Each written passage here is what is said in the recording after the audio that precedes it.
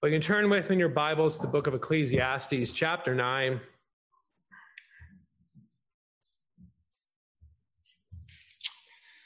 Just 3 chapters left in the depressing book. It's kind of sad, actually. Depressing that we're going to be leaving the depressing book soon, but it's been very encouraging to my heart. Hopefully it's been encouraging to your heart to see the ways in which God helps us in a fallen world. So today we're going to look at verses 13 through 18. Does wisdom have value? And we'll see it through the eyes of the story concerning the poor wise man. So we'll read verses 13 through 18 of Ecclesiastes chapter 9. This wisdom I have also seen under the sun, and it seemed great to me. There was a little city with a few men in it, and a great king came against it, besieged it, and built great snares around it. Now there was found in it a poor wise man, and he, by his wisdom, delivered the city. Yet no one remembered that same poor man. Then I said, wisdom is better than strength. Nevertheless, the poor man's wisdom is despised, and his words are not heard. Words of the wise, spoken quietly, should be heard, rather than the shout of a ruler of fools. Wisdom is better than weapons of war, but one sinner destroys much good. Amen. Well, let us pray. Oh, Lord our God, there are so many things that give us pause to stop and consider, so many things that we find in this world that truly is unfair. And we're thankful, oh God, that you teach us and prepare our hearts for this reality in the present age. But we also know, oh God, in Christ, all things shall be made right and all things shall be made new. And so may we see through the eyes of Christ, may we see through the eyes of your word that wisdom most assuredly has value. Wisdom truly is better than strength. Truly, words of the wise are better heard than the shout of a fool. And may we also see that wisdom is better than the weapons of war. But help us also to understand, O God, that even in this present age where there's sin and sorrow and suffering, that there are times when those who are wise will be despised. Those who are wise will be forgotten. But help us to remember, O God, that in Christ you know us, and we are fearfully and wonderfully made. You've redeemed us in Christ, in him. And thank you that even though one man brought sin into the world, through one man righteousness came as well. And so may these things give us great comfort as we navigate the fallen world in which we live, as we deal with inconsistency, as we deal with unfairness, O God.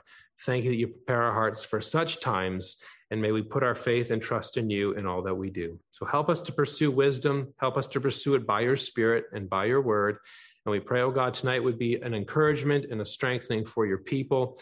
We also pray, oh God, that sinners would be saved, and we pray in all things you would be glorified. And we pray these things in the name of Christ. Amen. Well, it's no surprise that men and women throughout all the ages, but perhaps especially in our modern age, we desire to be recognized, we desire to be seen by others, because we think our life would only mean something if we're recognized based on what other people say. And this is very much characterized by our social media age in which we live in. Everybody wants to post their life on Facebook. Everybody wants to post their life on Instagram. People want to give a 150-character tweet on what they're thinking. They want to be seen by others. They are driven by the likes, driven by the comments, driven by what people have to say with them. And people want to be known. People don't want to be forgotten. And so when we hear things about being forgotten, it perhaps is very jarring for us. It's perhaps very jarring for people that have been taught all their life that they should be known. And so thankfully, though, the preacher warns us all that in reality, we're not going to be known by everybody. In reality, we need to be prepared for the disappointment that we face. And one way he illustrates this is with one who does a great thing. This poor wise man does a great thing for this city, and yet he is forgotten. Vanity of vanities and a great perplexity. What an inconsistent fallen world in which we live in. And the preacher is wrestling with this very thing in these verses. He wrestled with the fact of a popular king in Ecclesiastes chapter 4, one who became to power, but eventually his popularity passed away. He wrestled with it then, and he wrestles with it here as well. Because the world really is inconsistent. The world really is a fallen place. You like to think that all people who do what is right will receive blessings, and people who do what is good will get their comeuppance, but that is not always the case. And so Ecclesiastes kind of challenges, it goes with, but kind of nuances the book of Proverbs. Vanity of vanities, all is vanity. What profit is there in all the work that man does under the sun? What profit is there in all that we do in the world in which we live in? And so he comes to illustrate here, what is the value of wisdom? Is there any benefit of it? And even at the end, in the previous section, he talked about the fate of death, the gift of life, but perhaps we don't know when wicked things will come upon us. It comes upon us suddenly in verses 11 and 12. So he comes to consider then again his quest. What then is the value of wisdom? Does it have any? Especially in the light of the problems that we see in this section. The problem, how wise people are forgotten. A man who does a great thing is despised by the people whom he has saved. Wisdom does have value, but those who exercise it are forgotten. Vanity of vanities. The other problem is how one person can ruin it for everybody else. How one fool destroys much good. How one person can bring much calamity upon many in this world. This is vanity of vanities and striving after wind. And so in Ecclesiastes 9, verses 13 through 18, the preacher uses this story of the city and the poor wise man to illustrate both the value, but also the enigma of wisdom. Does wisdom have value? And it certainly does. The answer to that question is yes, but there's also a caveat to that answer. And so we'll look at this story under two headings this evening. First of all, the story of the poor wise man, verses 13 through 15. Secondly, the lesson of the poor wise man, verses 16 through 18. So the story of the poor wise man, verses 13 and through 15. And then we'll see the lesson of the poor wise man in verses 16 through 18. So let's first look at the story of the poor wise man in verses 13 through 15. And notice the observation the preacher, who I believe is Solomon, makes. He says, verse 13, "This wisdom I have also seen under the sun, and it seemed great to me."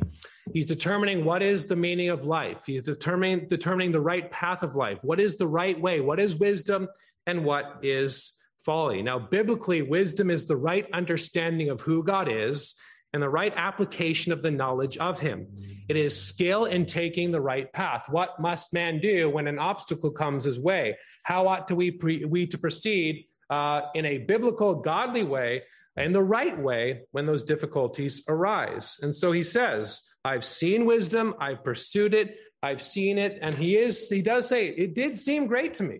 There was some value to it for sure. Now, this is a little different than what he says in Ecclesiastes 1.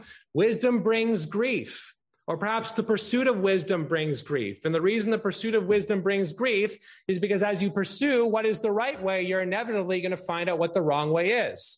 And there is no one righteous under the sun. Now, God made man upright, but he sought out his own devices. 1 in 1,000, he says, I could not find. But what does he say in Ecclesiastes 7? He says, one man among 1,000 I have found, but a woman among all these I have not found.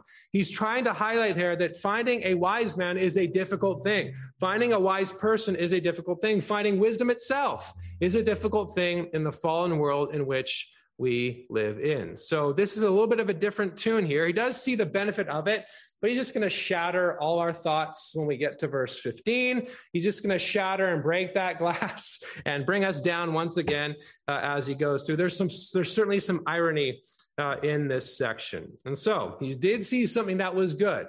He saw a wise man with his wisdom save a city from a great calamity. And so he goes into the story.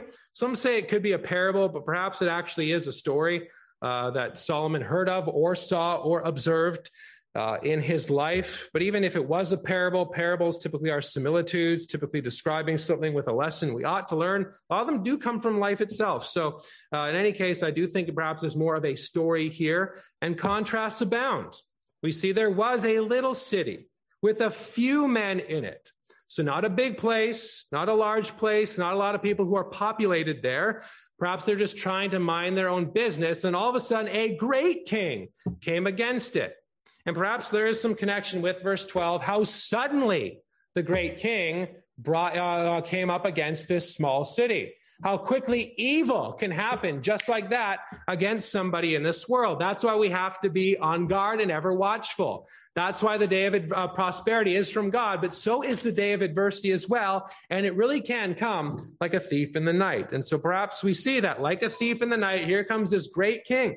A great king came against it. He besieged it and built great snares around it. So that snare language is used in verse 11 like birds caught in a snare. So the sons of men are snared in an evil time when it suddenly falls upon them. So all of a sudden, this great king comes upon this small town, this small city, this small place, and he tries to besiege it. So they're attacked. And notice we see God delivers them. And there is some perplexity. Again, there is a great king versus a few men, but also a poor wise man. Verse 15, now there was found in it a poor wise man. The implication of found there, as Matthew Henry will point out, I'll read a quote in just a second, is that they sought this man out. They needed him in a time of distress, but because he was poor, perhaps initially they despised him. They didn't call upon him. Perhaps they looked down upon him and they're going to despise him afterward as well. But they had to seek him out. They needed someone who was wise. They needed someone who could help them as they deal with this great king who is besieging them, trying to take them out. And so they seek him. Now there was found in it a poor, wise man. He may not be rich, but he has wisdom. He knows the right path to take. And he, by his wisdom, delivered the city. Now, it doesn't say exactly how he does that there in verse 15, but the implication seems to be, based on verses 16 through 18, he used his words. Perhaps we could say the pen is mightier than the sword. Sometimes words are better used to be able, in acts of diplomacy, to stop war. You know, we're not against self-defense, brethren. We're not against defending oneself. But if we can avoid the fight as much as possible, that is a good thing. To de-escalate, to bring the heat down by using our words, that is an important thing to be able to do. And certainly this wise man perhaps did do such a thing. It might be a small city who was no match for a great king with strength. And so words of wisdom are needed to save the city.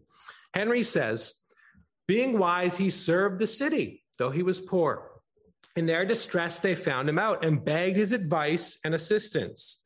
And he, by his wisdom, delivered the city, either by prudent instructions given to the besieged, directing them to some unthought of stratagem for their own security, or by a prudent treaty with besiegers. He did not upbraid them with the contempt they had put upon him in leaving him out of their counsel, nor tell them he was poor and had nothing to lose, and therefore cared not what became of the city, but he did his best for it and was blessed with success. He used wisdom to be able to save the city. Now, there is a biblical example of this in 2 Samuel chapter 20. There is this rebellious person named Sheba, and Joab, the commander of David's army, is pursuing Sheba. They come to the city of Abel in Israel. And as they're beginning to besiege, Joab's beginning to besiege the city and attack that city, a woman calls out and says, what in the world are you doing? Why are you trying to take out our city? And he says, well, we're trying to find this rebellious person named Sheba. And what does she say? And the Bible says in 2 Samuel 20, it says, by her wisdom.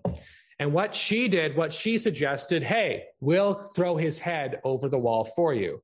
And so the people of that city go find Sheba, lop off his head, and they throw his head over the wall. Why did they do that? So the entire city was not destroyed. By her wisdom, she engaged in diplomacy with Joab. Here's what we're going to do. We'll take out the rebel for you, but just don't take our city. And you know what? She delivered the city out of the hands of Joab, out of destruction by wisdom. So that is a blessed thing. Wisdom is a most blessed thing. Wisdom, as we'll see, is better than strength. And you'd expect that if someone gives or provides a great deliverance, they would get a parade, right? You'd expect someone to have a statue built after them. They saved our city. Yet vanity of vanities, right? Verse 15. Yet no one remembered that same poor man. The deliverer fades or is willfully forgotten.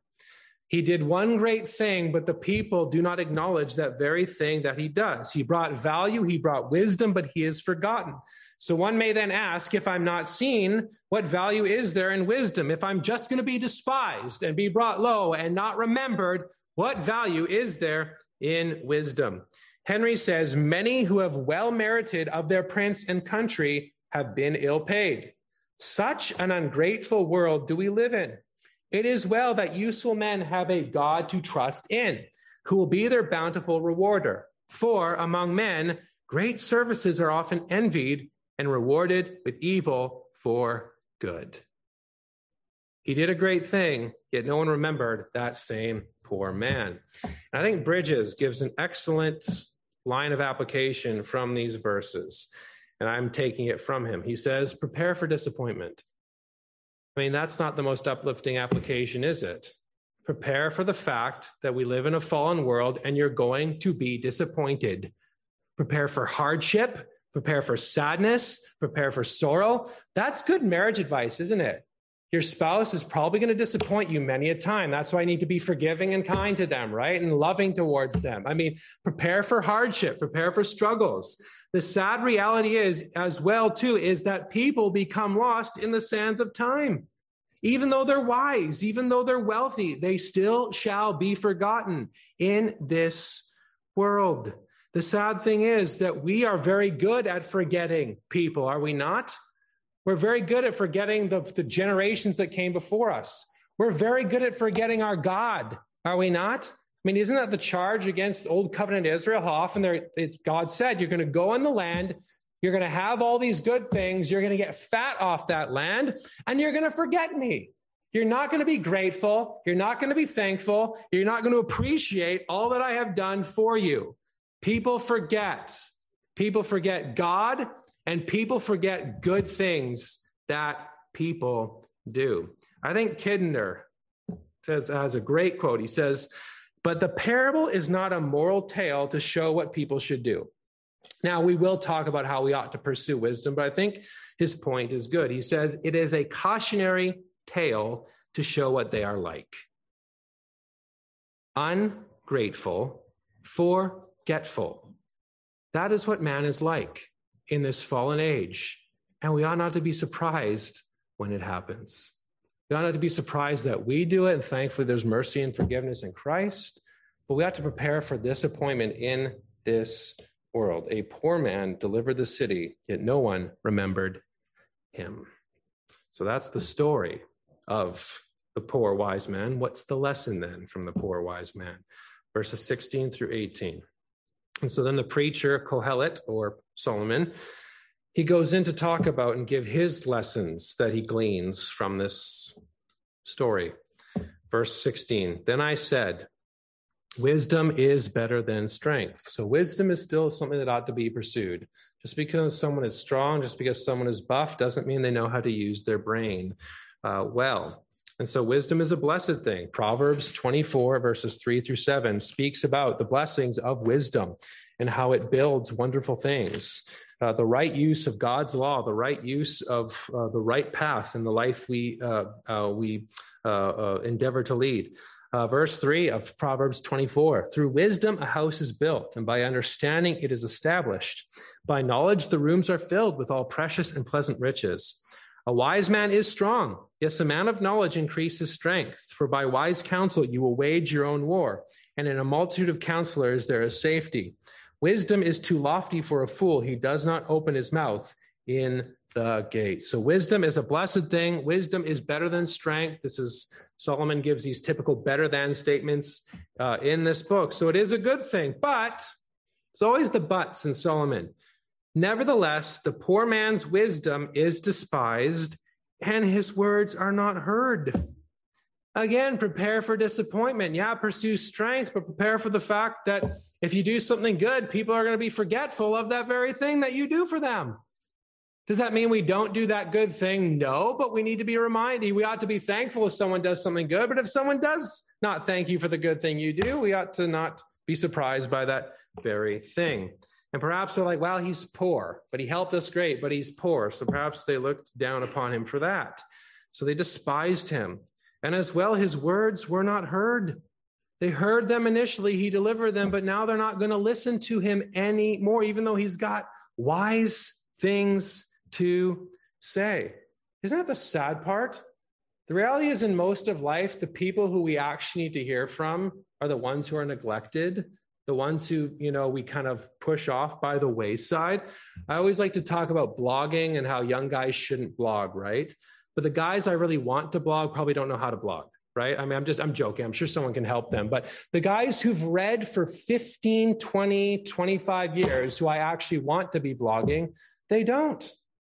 Nobody listens to them. Nobody hears them. Nobody pays attention. We like to be these young, up-and-coming guys who want to change the world, and that's a good thing. But we got to listen to older men who have good wisdom with respect to how we ought to live and how we ought to function. And what's interesting, too, as I've been reading more of history and understanding how men became theologians, most men became masters in the sacred pages first. Before men wrote systematic theologies, they lectured on the Bible, books of the Bible. They wrote commentaries on the books of the Bible. Then after years, they then wrote their theologies, right? They became masters of the sacred pages and then became masters of sacred doctrine. I'm not saying we shouldn't read. I'm not saying we shouldn't read theology, but you understand that growth is important. Growth in the things of God is important, but it takes time. And the ones we want to hear from typically are not always the ones that we hear. And even, too, in our modern culture, we say something that is time-tested, but that's just outdated. Well, they're not that progressive enough. They don't really align with my ideology. And that's the sad part, is that the people who need to speak are not spoken, or are not heard. Maybe they do speak, but they are not heard. The people that need to hear good things are not listening to those things. That's why people say common sense is not so common, right? I mean, there is common sense in this world. God made this world. God made us in his image and planted knowledge, righteousness, and holiness, still fallen. God wrote his law upon our heart, right? That's why you can say to a pagan or hold a gun to a pagan's head and say, I'm going to shoot you. I don't actually want to shoot anybody, by the way. This is just an example. But you can say to that pagan, I want to shoot you. And they say, why? Well, because it makes me feel good. I identify as a serial killer. I identify as a nobody actually says that, but but that's the logic, isn't it? But you can't do that. Why can't they do that? The law of God written upon their heart. Now they suppress other things as well. They suppress the truth and unrighteousness. Absolutely. But there is a common notions in this world, as the old writers would say. There's the sense of the divine implanted in the image, and there is the law of God written on the heart. Now, that doesn't save. It just makes man more obligated before God. We need saving knowledge in the Lord Jesus Christ, but there really is, or ought to be, a common sense, but it is not so common because of sin in this world. Vanity of vanities. Wisdom is better than strength, but the poor man is not heard. And he kind of builds on this in verse 17. The words of the wise spoken quietly should be heard, rather than the shout of a ruler of fools. So he builds upon that idea. We ought to hear the words of the wise, even if they are quiet, and they should be heard, rather than the shout of a ruler of fools. But that's not how it goes, right? Namely, it's the ones who yell the loudest. They're the ones that are typically heard. Not even if they have a good argument. I know this morning we talked about how we like to bring a lot of emotions into our argument. That's not good argumentation. Sometimes it's people who yell the loudest and are the meanest. There's no argument there, but they just yell and they petition, right? And that's what the left does. They just yell really, really, really loud, and they get their way that way. Maybe the right should yell really, really loud, that we might get our way. I don't know, but that's maybe not. We should have good arguments with that. But the reality is, rather than the shout of a ruler of fools, that's the real, but unfortunately, it's the shout of a ruler of fools that is heard. We ought to be a people who are calm rather than raging. It's hard not to rage. It's hard to be calm. We ought to be calm rather than lose our temper. Also, Proverbs 17:27, the preacher, or I guess Solomon, he's not the preacher in Proverbs, but it's the same guy.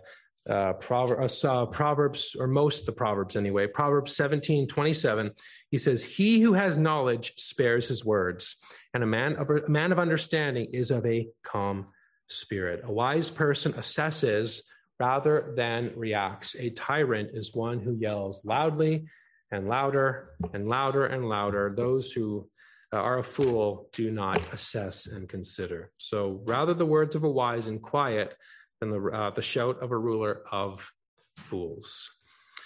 Then he goes on to say, another better than statement, verse 18, wisdom is better than the weapons of war, but one sinner destroys much good.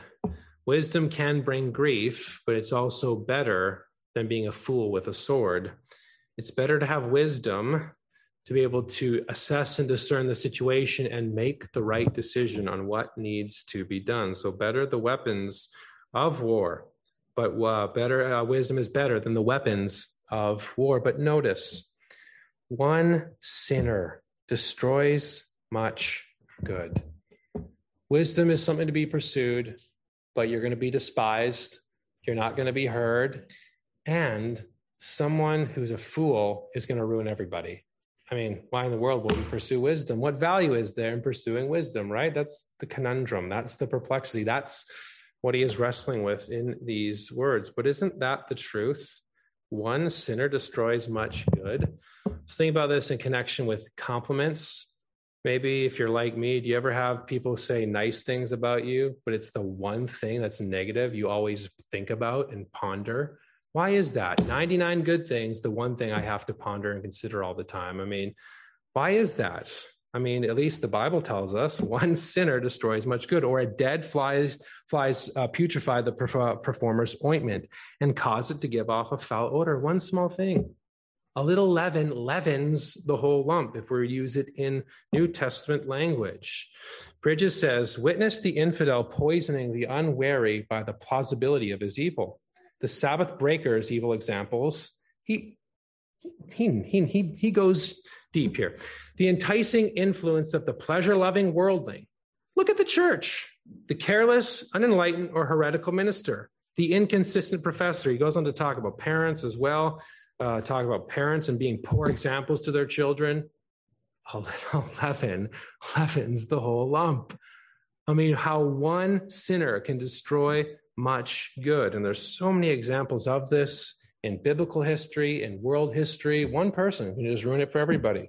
I mean, the ruler in the parable is a good example of that, or in the story is a good example of that. Achan's sin in Joshua 7, one guy just couldn't keep his hands off the treasure devoted to destruction, right? He just had to grab it. He had to take it. And then Joshua's like, hey, we're going to Ai. Do we really need to send the whole army? We're just going to take it. It's going to be fine. But because that guy took that thing, they were not able to rout Ai. Eventually, they found Achan out. Him and his family died. They dealt with that sin and purged the evil from among them. But it was one man's sin. Achan's sin. And how many communist dictators, throughout the world? One person. And their ideology, one person gets offended and they ruin it for everybody else. One sinner destroys much good. And that is a sad reality. He's going to go on to deal with a lot of this stuff too in connection between wisdom and folly in chapter 10, but good lessons for us to be prepared for. One sinner destroys much good. Now, we still ought to pursue wisdom, right? Even though there's going to be perplexing things as we engage in that pursuit. But we ought to pursue wisdom regardless of recognition. Brethren, we have to ask ourselves and really be honest with ourselves about why we do good things in this world. Why do we serve in the church? Why do we gather?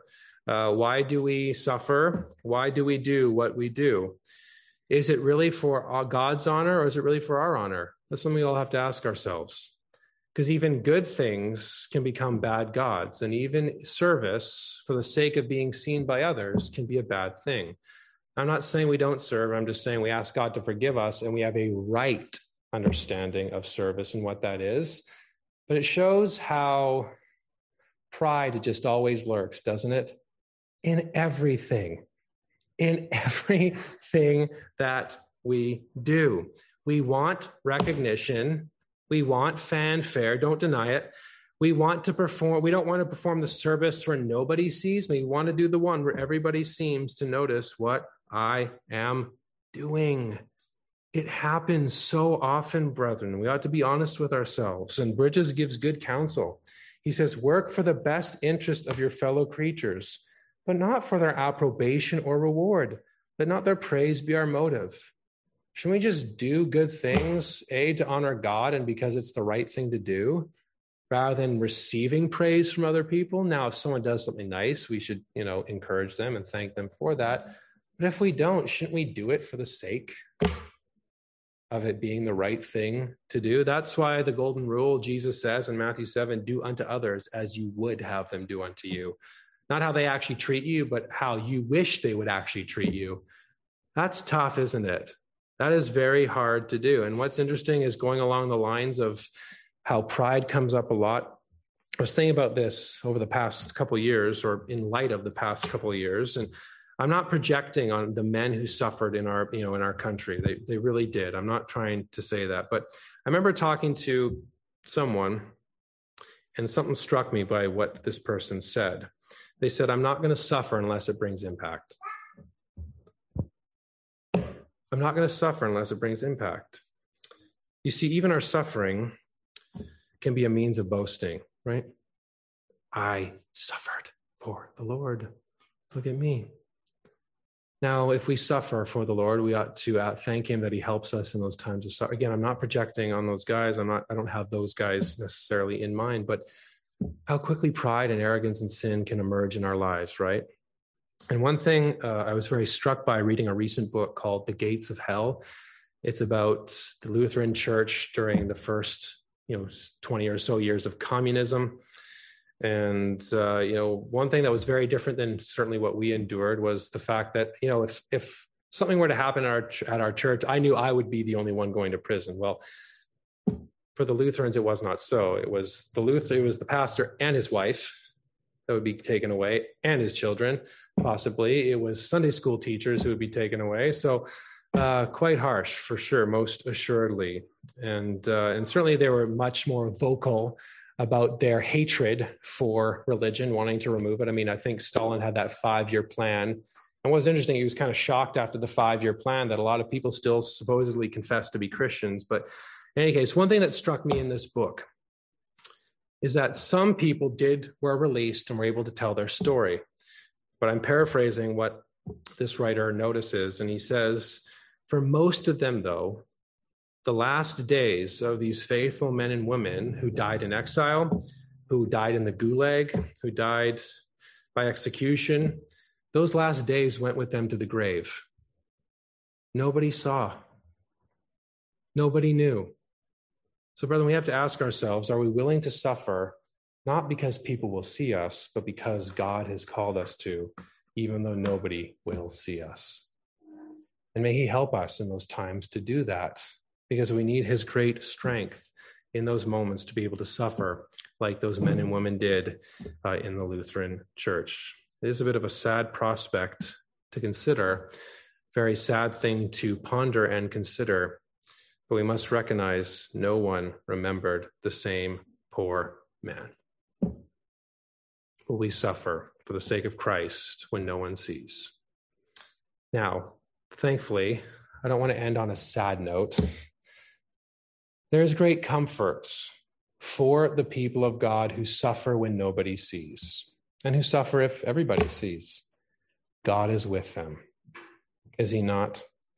Christ has said, behold, I am with you to the end of the age.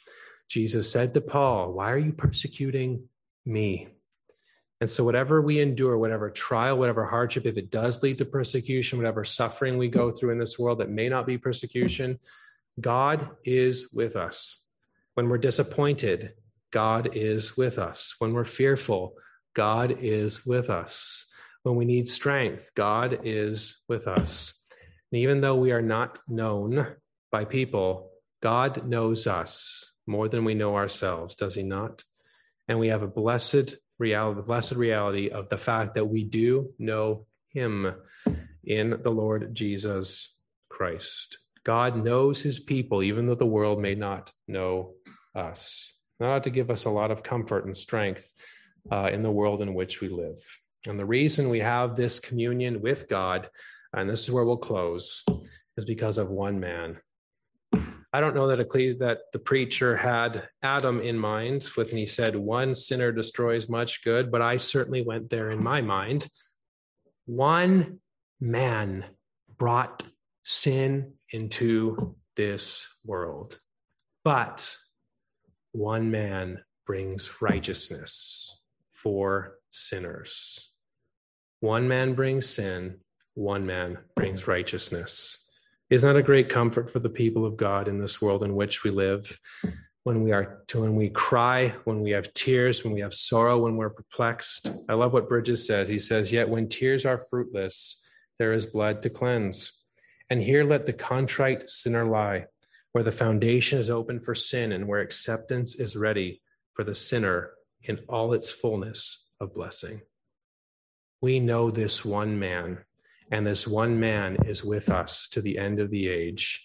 And this one man will bring us to a place where there is no disappointment, where there is no sorrow, where there is no sadness, but hope and blessing forevermore.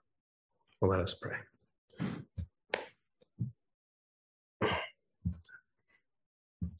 O Lord our God, thank you for Christ and this one man who is righteous in every way. Thank you for his perfection, for we fail so very much. Please forgive us for our forgetfulness. Please forgive us for our pride and our arrogance. Please forgive us for taking good things and being arrogant and prideful with them. And we're thankful that these sins are forgiven in this one man. Thank you that he took our sin upon that cross. Thank you that we have died with him. We've been raised with him, and we have ascended with him. Thank you that all that we have is because of him. And we're thankful that even though we walk in a world where there is people who are forgotten, where we'll be disappointed, that we have a God who is always with us and always walks with us day by day. May this give us comfort and strength as we have to endure the sorrows and hardships of this fallen world. But we're thankful, O God, we do so as you walk with us and guide us by the hand. Keep us and protect us, we pray, as we go into the world. We pray, O God, that we would still pursue wisdom, pursue right living, regardless of the fanfare we may or may not receive. May we do so for your honor, and may we do so because it truly is the right thing to do according to your word. So we pray, O God, you'd forgive us for all the times we do not do these good things according to your word and according to right motives. Thank you again for Christ who forgives us, not only of the misdeeds we commit, but also the wicked motives that we have. So help us by your Spirit to honor and glorify you as we go into the world. Give us strength and aid from on high. Help us to give you glory and praise and honor, and may you keep us and protect us and give us wisdom from on high. So be with your saints, we pray. Be pleased to save sinners, we pray. And in all things, O God, we pray that you be glorified. We pray these things in the name of Christ. Amen.